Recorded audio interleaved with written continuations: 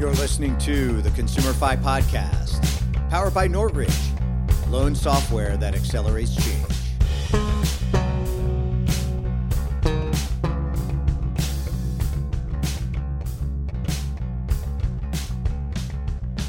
Everybody, welcome to the pod today. I'm excited to have an old friend in crime, compliance crime that would be, with us here today, Steve Levine. Steve is the Chief Legal Officer with Ignite Consulting. Steve, welcome to the pod. Thanks for having me. And Steve is joining us from Dallas, Fort Worth. He was telling me, Steve, for COVID and everything, you've been able to make it into the office for a good duration here. Yeah, for about the first 4 months, we were working from home like everybody else. And then towards the end of the summer, started coming in, and there's not a lot of people downtown. So I feel like I'm being somewhat safe, but still getting to be efficient and coming in the office. I actually traveled a lot in January, and that's the first time I've traveled since the whole thing began. And that was a unique experience. Steve, tell the folks who may not know just a little bit about your background, and then maybe a little bit about the company background with Ignite, so that I want to make sure people know the great value that you and your team deliver. Sure. So I've been a consumer finance lawyer for about 30 years. I have been in-house. I have had my own practice. I've done it several different ways. Spent about the first 10 years of my career litigating and trying cases, and a lot of them were car finance cases. And then kind of one day I had that epiphany and said, I wish I could stop my clients from getting sued, and kind of made the jump to compliance before compliance was a buzzword and fashionable. Just started to teach best practices and some techniques and kind of layer in some training, and just been lucky enough in my career to really be able to have an impact and stop people from getting sued. My company is Ignite Consulting Partners, and we started this about 4 years ago because we thought there was a big need in consumer finance. There's a lot of great law firms that do consumer finance, but a lot of times the companies don't know what to do with the information that the law firms are giving them. So we kind of combine the legal and compliance knowledge with a lot of implementation background. Several of the people here have worked in-house for companies that they've been on the front line. They know where the sticking points are, and they know how to take the information and get the companies to act on it to protect their business. That's great. So Steve, you and I were talking, and in terms of kind of what we wanted to get into today, we agree that there's a new wave of regulation coming that's being spawned by a couple of different factors. One, obviously, the change in administration that comes along with the immediate departure of the head of the CFPB. And so that was agreed to. We have that. We have state-based regulation as well, right? That's been further emboldened by, I think, a lot of the social factors. And with the pandemic, I think some regulators have seen some opportunities to take a stronger stand. Whether that works for them well or not, I'll let the people decide. But there's also, obviously, when you have that kind of wave of change, what comes next is a lot of these litigation attorneys that are looking for opportunities to expose these cracks in the foundation and try to find a way in. And that's kind of where you guys come in, is to help with that. But to start let's just start with the CFPB and the regulators, or even at the state level. Steve, what are you seeing? How are you kind of interpreting things? I think I'm a little bearish, I would say, based off what I've heard and seen so far. But we haven't met the new director. Yeah, we haven't met the new director. We saw what the interim guy did. I don't know, how long that guy's going to be in place, or if they approve this guy. What do you think? So here's the thing. He hasn't been approved yet. It hasn't been confirmed by the Senate. And the gentleman's name is Chopra. Rohit Chopra. Yes. So we actually know a lot about him because he was at the CFPB before. He was very active in the student lending division. He is not an attorney. I believe he's a Wharton MBA. You're right. He from what I hear, is very aggressive, very enamored with metrics and understanding that the numbers involved. If you read his dissents, he's been on the Federal Trade Commission for several years now, and if you read his dissents, one of his big issues at the FTC was, and of course that has been under Republican control 3-2. So he's been writing a lot of dissents where the majority found corporate wrongdoing, but didn't attach what he thought was a significant enough monetary penalty. And I encourage anybody that really wants to understand where he's coming from, read some of those dissents, and you kind of see his economic analysis and his belief that it is the financial penalties that have to be placed with wrongful conduct. So number one, I think we have that. I think that Elizabeth Warren, who hired him for the CFPB, is a big proponent of his. I think she has a lot of clout right now in the Biden administration and in the Senate. And a lot of what she's been focusing on the past couple of years, and not just consumer finance, but just banking and finance in general. But she is going to be very active. Right now, I think there's a push to really take a look at the way that consumers have been treated during this crisis. And look at how accounts have been collected, look at how they've been serviced, look at the actions companies have taken. And I think that's going to be a big early push of the CFPB and also Senator Warren, Congressman Waters, head of the House Financial Services Committee. So you have that. You also have, let's not forget, you have Kamala Harris as vice president, who was a pretty strong consumer proponent when she was Attorney General of California. So she's no slouch in that department. She brings a lot to the table too. You have a movement that's been going on across the country for the past several years, where there's been mini CFPBs being created. New Jersey, Pennsylvania, a couple other places. The notable one in the last 6 months has been California. Right.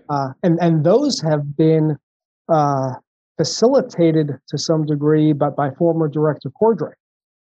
He basically came in and helped build some of those agencies, and a lot of the zealous consumer advocates that were with the CFPB under Cordray, when the leadership changed, they went and took similar positions at those state agencies. So you have almost a perfect storm where there's been a lot of circumstances. It's like pre-infiltrating, knowing that not knowing, but maybe turning the tides in a way. Potential Director Chopra, I'll call him. You mentioned that his dissents were calling out that he liked to see these bigger penalties. And this is something we saw with Cordray as well, where the penalties were massive. And there was this enforcement through regulation, or regulation through enforcement. Regulation, that's right. Well, not to get too philosophical on this, but what is the moral ground that one stands on to say that these financial penalties need to be massive? Because I, as a consumer, I put on my consumer hat and I say, okay, you got $2 billion from a very large banking institution. I know you have people that you feel need to be remunerated. Are you guys actually distributing that money? Is that why? Because from all I see as a consumer, I see these massive penalties. Consumers don't really seem to be taking any steps forward during that kind of philosophy, right? I think it actually creates more tension, but I need to understand, am I out of step? What is the philosophical reason why these penalties need to be big? So I think number one, it's to punish the wrongdoing and it's to create a deterrent effect for the entire industry. So for instance, last year, a couple of years ago, Santander got hit by the CFPB with having to do with the way that they were collecting and servicing military accounts, and they happened to have repossessed a lot of vehicles they shouldn't have by law. Those affected military members, consumers, did get remediation. And a lot of what the CFPB did under Cordray, that there was remuneration to the individual consumer. And you see that at a state level too, Okay. to where that they push that remediation. But bigger than the individual consumer, it's really a theory that we've got to stop the conduct. And how do you stop the conduct? You make it so unappealing to them from a business point of view that they have to stop. Let me share a quick story. So Yeah. a couple of years ago, that there is a committee on the State Bar of Texas. It's the basically consumer committee, Okay. and it's mostly made up of plaintiffs' lawyers, people that sue creditors. Okay. And to try to balance it out and make it a little bit more fair, they invite a couple of industry attorneys to sit on this committee. And I got to sit on the committee for a while. And it was really interesting to me to sit in the room with those folks. They are truly consumer zealots. I'm not going to say advocates, I'm going to say zealots. That they honestly believe, as does Elizabeth Warren, by the way, that profits are inherently evil, and that if you're putting dollars in a company's pocket, you're necessarily taking dollars out of a consumer's pocket. And I would bring up all the challenges that businesses have to run, the risk losses, the operational issues, just all the expenses, and not all companies make a ton of money. Some companies just barely get by, and some companies get out of business. But they don't understand that, and they do not want to listen to that. So military lending is important. I think if you want to do it, you should do it right. Absolutely, and that's been disturbing because there have been military lenders that have been hit by the CFPB for not doing it right. This is what I'm saying. Again, you have a philosophical break here where the contingent you're talking about believes that profits are inherently evil, and that is the driver for bad actors. But you have USAA that got in trouble for doing some things wrong with their military contingent as well. As far as I check, they're a member organization. They're not driven by profit. So what would be the motive for them there's no profit motive. So I kind of break these. It's like I break it down that way, but I do agree that there are probably some bad actors, probably I would call them in the smaller market sizes, right? Like smaller regional players that would be happy to just stay under the radar and not get caught and basically think, well, we're so small, we can just do whatever, right? Just riding dirty. These are the bad actors that I think we'd all agree need to clean up their act. If you want to play, you got to play by the rules. But to broad brushstroke everybody in that same vein, I've worked with a great many people, and that's the thing. I think it's a good voice that you bring, because I've worked with a great many people who also share that consumer passion. They just happen to work from within. Look, I'm a consumer too. My family are consumers. We have friends who are consumers. I am not anti-consumer. I just think at some point the regulators and really the legislatures have to take a look at what they're doing now. I've been doing this 30 years, and I learn new things all the time. Yeah. I mean, on a weekly basis, if not a daily basis. This is a complicated business. And look, a lot of times those big companies, they have huge legal departments, huge compliance departments, and they still run afoul of the law because the laws are complicated, and you're asking for individuals to enforce them. And individuals are making decisions on a regular basis, and then those decisions, but become their process. Yeah. And it's not an intentional thing. It's just a lot of times people don't understand all the rules. Yeah. Yeah, that's one of the things that we believe in at Ignite is we try to tell you what the rules are. We try to train your people, and we kind of build in. We inherently know that we'll do training, and we know within a couple of months there's going to be some backsliding. So then we do a little bit of audit, and then we do some more training. Yeah. Because we want to see what message took, what message didn't take. And I think that's a really good way to do it because, look, I don't want to cast aspersions, but I think a lot of people are in love with the efficiency of online training. Where, there's a little test at the end, and you check off 5 questions and you pass a test. And those tests are designed to be passed. They're designed not to challenge. And people aren't really getting an education that they need. So I really like talking to people, having them ask questions, telling me about their challenges, the situations that they see, and we let them build the training. Yeah. When I've sat in on some National Automotive Finance Association kind of compliance working groups, regional working groups, we're never short on conversation. We always go the full limit. Nobody's ever hurrying to get out to a meeting or get back home. It's fruitful conversation and it's actionable. Hey, I have this particular issue with my loan package. Somebody told me that this doesn't really fly. What do you guys think? You'll get some honest answers. It's not anything you shouldn't be talking about in a competitive environment. I mean, right. This is about everybody getting together and making sure that we understand the rules. I'm a huge believer in that. So at Ignite, we put on our own auto finance compliance conference every May. And one of the reasons that we do that, we provide a lot of education, great speakers, everything like that. But one of the big values, I think, are various compliance people getting together, meeting partners in arms, developing their own network of people that they could call when they have questions. Because let's face it, a lot of times you don't want to call the lawyer. You don't want to call compliance people. You want to call somebody else that deals with your same issues on a day-to-day basis and have a frank conversation. Yeah. Yeah. And I did that quite a lot, actually. And not just within compliance. I would do it within IT. I would find people interesting or I found them to be innovative or knowledgeable. They kind of possess these qualities that I found desirable. And I made a conscious effort to cultivate relationships, but I knew that it was a give and take, right? You can't just keep calling the same compliance guy for free information. You gotta kind of, it's a big relationship thing. And that's always fun. But talking about when relationships aren't really there would be on the litigation side, Steve. So when we think about, we're setting up this picture, we're painting a picture for everybody right now. We've got the changes at the CFPB already in motion. We've got things happening at the state level prior to that.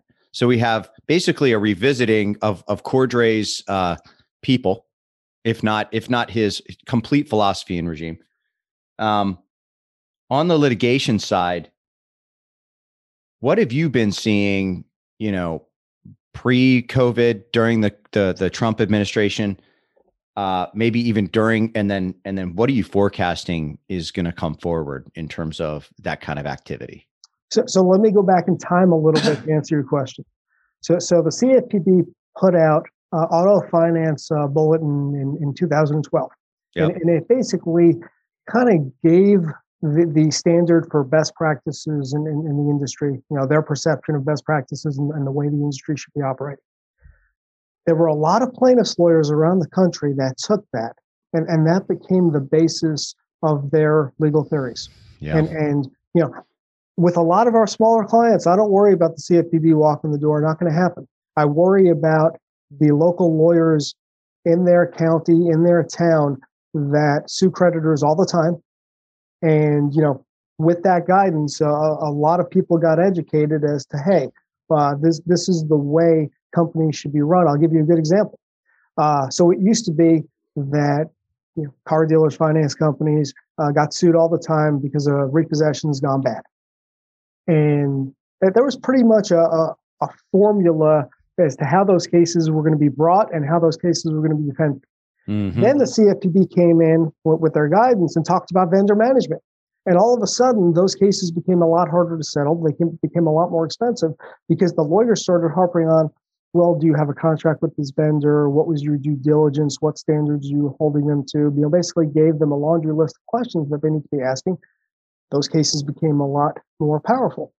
I think we're going to see a lot of that again. And let me couple that with, so the virus hits, and the plaintiffs' lawyers around the country that practice in consumer law really have not been filing a lot of cases in the past year. The courts got backlogged. A lot of courts were under stay-at-home orders. The judges ordered their staffs home for an amount of time, and when they came back, there's this huge backlog. Yep. So, like I was talking to a plaintiff's lawyer in my building a couple of weeks ago. He was telling me that he didn't file a case for 8 months. I believe it. So wait, hold on. Would you say a preponderance of these cases are all taken on contingency? No, I wouldn't say it. Well, I wouldn't say a preponderance. No, it really depends. In my career, I defended a lot of cases that were taken on contingency, but I'd say just as many. Maybe the customer was able to pay a little bit up front. Maybe they were getting help from a legal aid association or someplace else. So a lot, but not all. Yeah, I can imagine during COVID, it would be very difficult to get a good jury if it was a jury situation. Well, forget about a good jury. You're not going to get to court. They've been so backlogged, because they had to invent a new way of doing business on the fly. Basically Zoom hearings and things like that. Yeah. And a lot of really good trial lawyers, they want to be in front of the jury. They don't want to be in front of a screen. Yeah. They actually want to be in front of the jury. So like this one attorney was telling me, he's starting to file the best cases that he's accumulated over the past 8 months. He's starting to file them now because he feels like by the time he gets through the initial discovery process, the courts are going to be opening up more. There's going to be live proceedings, and he thinks this is the good time. And that varies by state and county. Some places are more backlogged than others. My point is, so you've got this class of attorneys that just are pent up, and they've got to make revenue too, and then they've got to run their practices, and they haven't been able to really do that effectively for the past year. So you have that coming at the same time that you have all this regulation and all this energy about consumer protection. So I think there's going to be a lot of energy out there, and it's going to be incumbent upon the industry to keep up with all of that. Yeah. So I feel like we've if we haven't already put the fear into people, please rewind and listen again. We're kind of bearish. And I don't mean to put the fear into people. I'm just reading the tea leaves like it is. No, I think we have to be very frank about these things, and it's better to be honest and hug the monster. We've got a situation.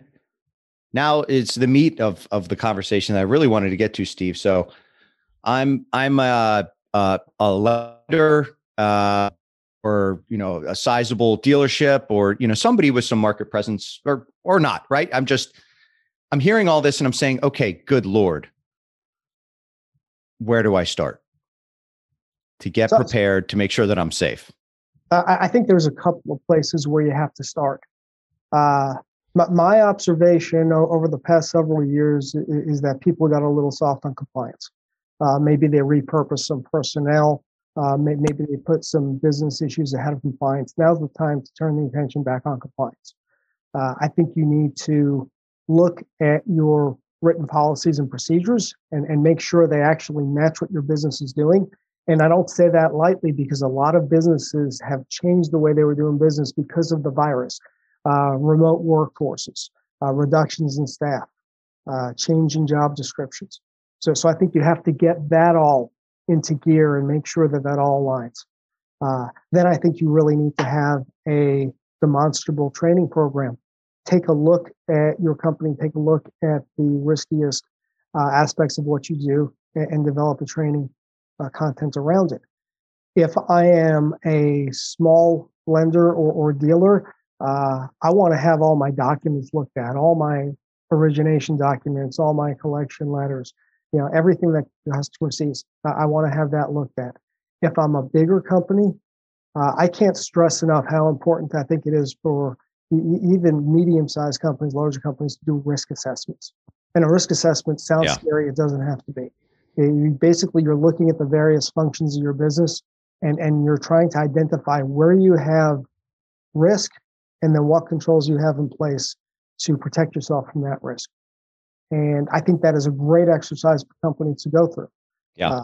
You don't have to do it all in a month or two. You can decide to spread it out, over the year. But I think you really need to take that look into your business and understand your business from that risk perspective, and then do something about it. For that one, I have a particular passion. I want to tell a story. So when I had my auto finance company, we got to the point where we were really putting down the pedal to the metal and starting to originate more. And we were accumulating a portfolio with some trajectory.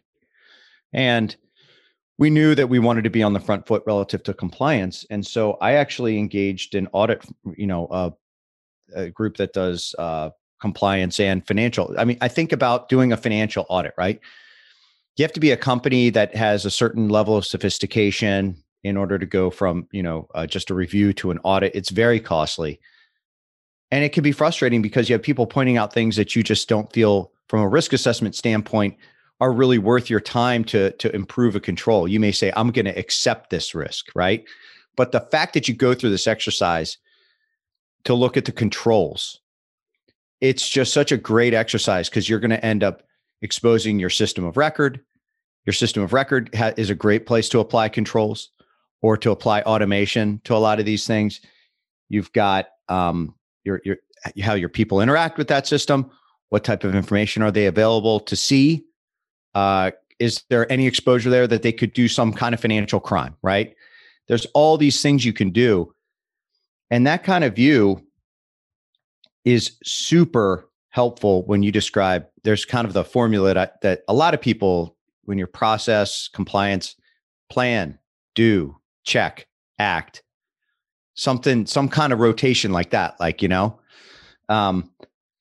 so I can't emphasize enough how much I think the value of doing an audit there, because if you structure it right, you could phase it where you have the review of your current policies and procedures. Invariably, they're going to request certain documents. Do you have a fair lending policy? Do you have a TCPA policy? Do you have any of these? And you may say, well, I mean, we try to comply with these things, but I don't know that we really have anything written down. Well, okay, warning signs right there. Let's get something written down. But then, are you actually executing on it with people, with technology? Where do those things come together? And then to go back and check, and you do the training, and you have this life cycle. And I don't think you have to do it every year. No. I mean, you need to look at, hey, what things changed between the last snapshot and now? Did we have a lot of employee turnover? Did we have a change in systems and process? You name it. That's kind of what I've seen. But I also realize that for the really, really small guys, that may not be doable. So if you for the really, really small guys, Steve, the folks that say, you know what, it's like I'm doing all the underwriting and my partner's doing all the collections. Mm-hmm. We're really small. We're a startup. What would you say to somebody like that? If they wanted to make sure that they're starting off and growing, right? Right. With the right kind of policies, but right sized. Well, it's still, you're taking the risk assessment and you're crystallizing it to that smaller company. But you're still asking the same type of questions. If I do a risk assessment at a larger company, I may wind up talking to 40 different people throughout that company about various things. If I'm dealing with a smaller shop, I may only talk to 3 or 4 people. Right. So it's much scaled down, but you're still asking the same kind of questions, and you're still getting the same. It still comes down to what factors are creating risk and what controls do you have in place to manage those factors. For instance, I was working with a company recently, and I mean, they only have a couple of thousand accounts. It's a smaller, it's a buy here, pay here dealer and related finance company. And, I want to say in 15 hours, we did a pretty stout risk assessment, for a company that size, and made a lot of progress to tightening them up. So it doesn't have to be, 100, 200 hour project. Somebody that size, it didn't take a whole lot for us to ask the crucial questions, interview folks, look at the documentation, and, give them a write-up, which basically lays out the year ahead of them. Here's how you're going to tighten up. Yeah. And that is exactly what I did. So I would get my audit report, and there would be like, red, these things got to change. Yellow, hey, caution here. And then green is, these are aspirational, you guys decide what you want to do. And that's actually where most of the dialogue and back and forth went when I was arguing with the auditors in a constructive way, saying, hey, I have a difference of opinion on things. But I use that as my template. And so each month when I did my management review, I would show we had these 10 things listed. We knocked off this 1 or this 2. And I'm working on this 3rd one, and this will be done in the next 2 months. It's a little longer in duration. but it was a great way to continue that plan, do, check, act. And I would find it really hard to believe that if a regulator saw that this type of discipline had been laid down, to question my intention. I mean, that is not just a, hey, I've got a buddy who has a bunch of compliance materials and policies and procedures. And I took him out to dinner and he gave me the PDFs. Right. I mean, that's a joke, right? That's so important what you just said. It's that demonstrable compliance. And I always tell people, and I go back to my days doing litigation, doing defense work. You've got to give me the ability to tell a story. What am I going to tell the judge or the jury or the regulator? Am I going to be able to show them your training materials? I'm going to be able to show them your schedule, your documentation, all the things that you're doing to try to do business the right way. If I could show them that then I could argue that whatever happened, it was the result of a misunderstanding, and there shouldn't be punitive damages, that there shouldn't be a big number attached to that conduct. Mm-hmm. If I've got nothing, and the plaintiff is just wailing away, you haven't invested in compliance, you don't have anything in writing, you don't do any it just sets that plaintiff's lawyer up to go on a roll, and he's playing the lottery at that point. Mm-hmm. Yeah, and fortunately for me, I've not had to spend too much time in lit at all. You're a lucky man. Well, you try to. I mean, this is what a lot of us in compliance have to sell internally is pay me now or pay me later. But either way, you're going to pay me. You might as well just pay me now and not look like a jabroni and show up poor in court. Like these things are painful. You never really see the leadership or the board gets quite so pissed off when all the dirty laundry is exposed and you've been telling a month in, a month out that everything's great. Well, if you want to bring I like a better insurance policy than that. I'd rather hedge that bet. If you want to bring a company's progress to a grinding halt, get them tied up in litigation to where people are having to take time off to do depositions, prepare depositions, meet with the lawyers, produce reams of documents. It's really hard to be an efficiently run company when you're spending a lot of time doing that. Yeah. Most companies don't have the resources to dedicate to that. Yeah. Well, Steve, I think it's great to keep an eye on the forecast as to what's coming. Thanks for sharing your perspective. And, to bring it together with the preparation side, I'm just going to echo what you said, and I'll let you have the last word to make sure that I don't butcher this, but, look at there's the 3 steps that you laid out I really like. So the first one has to do with taking an inventory of what you have, looking at your policies and procedures, everything that impacts the employee and the customer, so things that kind of cover both of those. Number 2 would be training, some kind of training program that to me also infers there's some auditing, right? You're kind of taking a peek at stuff, and then you have a bit of a document or policy review. And you mentioned a risk assessment, and that may be kind of the overarching kind of thing where you kind of initially take that audit based look to say, where's the heat? Where do we really want to start and focus? I'll let you have the last word on getting prepared there. I think you laid it out great. You take those steps. I don't care whether you're a big company or a small company. The conversation is pretty much the same. The levels of depth that we have to go into change, but the conversation is pretty much the same. And what you're trying to do is you're trying to identify those risk weaknesses that you have, and you're trying to recognize, how do I build strong controls? And a lot of your controls have to do with your people, giving them the knowledge, making them understand the role that they play in protecting your business. Mm-hmm. And I think if you do those things, then you're setting yourself up nicely. The next several years are going to be challenging. There's going to be some really scary headlines. You're going to be a more active CFPB, FTC, the state agencies. We know that's coming, but you don't have to lose sleep about it if you're taking care of your house. If you're doing the type of things that we've talked about, then you're going to be able to feel pretty good that you're going to be able to get through it because you're taking those demonstrable steps. I think if people take one thing away from the pod, and I know I said it, let you have the last word, and I'm going to let you do it, but you said something that really kind of struck me, and it was, oh God. And then I do that thing to try to be nice, and then my brain gets all locked up. No, but I do think compliance is an important feature, and work on it now. The worst is, well, here's what it just came to me. I can derive fear from a couple of different places. If I'm deriving fear from a reality point of view, that I know that my policies and procedures are not right, I know that we're doing things incorrectly, that's far different than just having fear about not knowing the state of affairs and whether you would fare well within some kind of an audit or a regulator looking at you. That type of fear to me is ridiculous. Like, you got to get that fear of the unknown out of the way and just deal with the realities.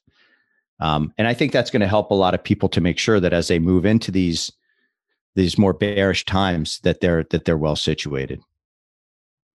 Yeah, I encourage everybody, don't wait. I hear a lot about, we're going to get to it next quarter and then next year. Don't wait. Take a look at all this stuff, see what you have to do, come up with a reasonable plan based on your resources, a reasonable plan to accomplish some things, this year, so that you're in a better position.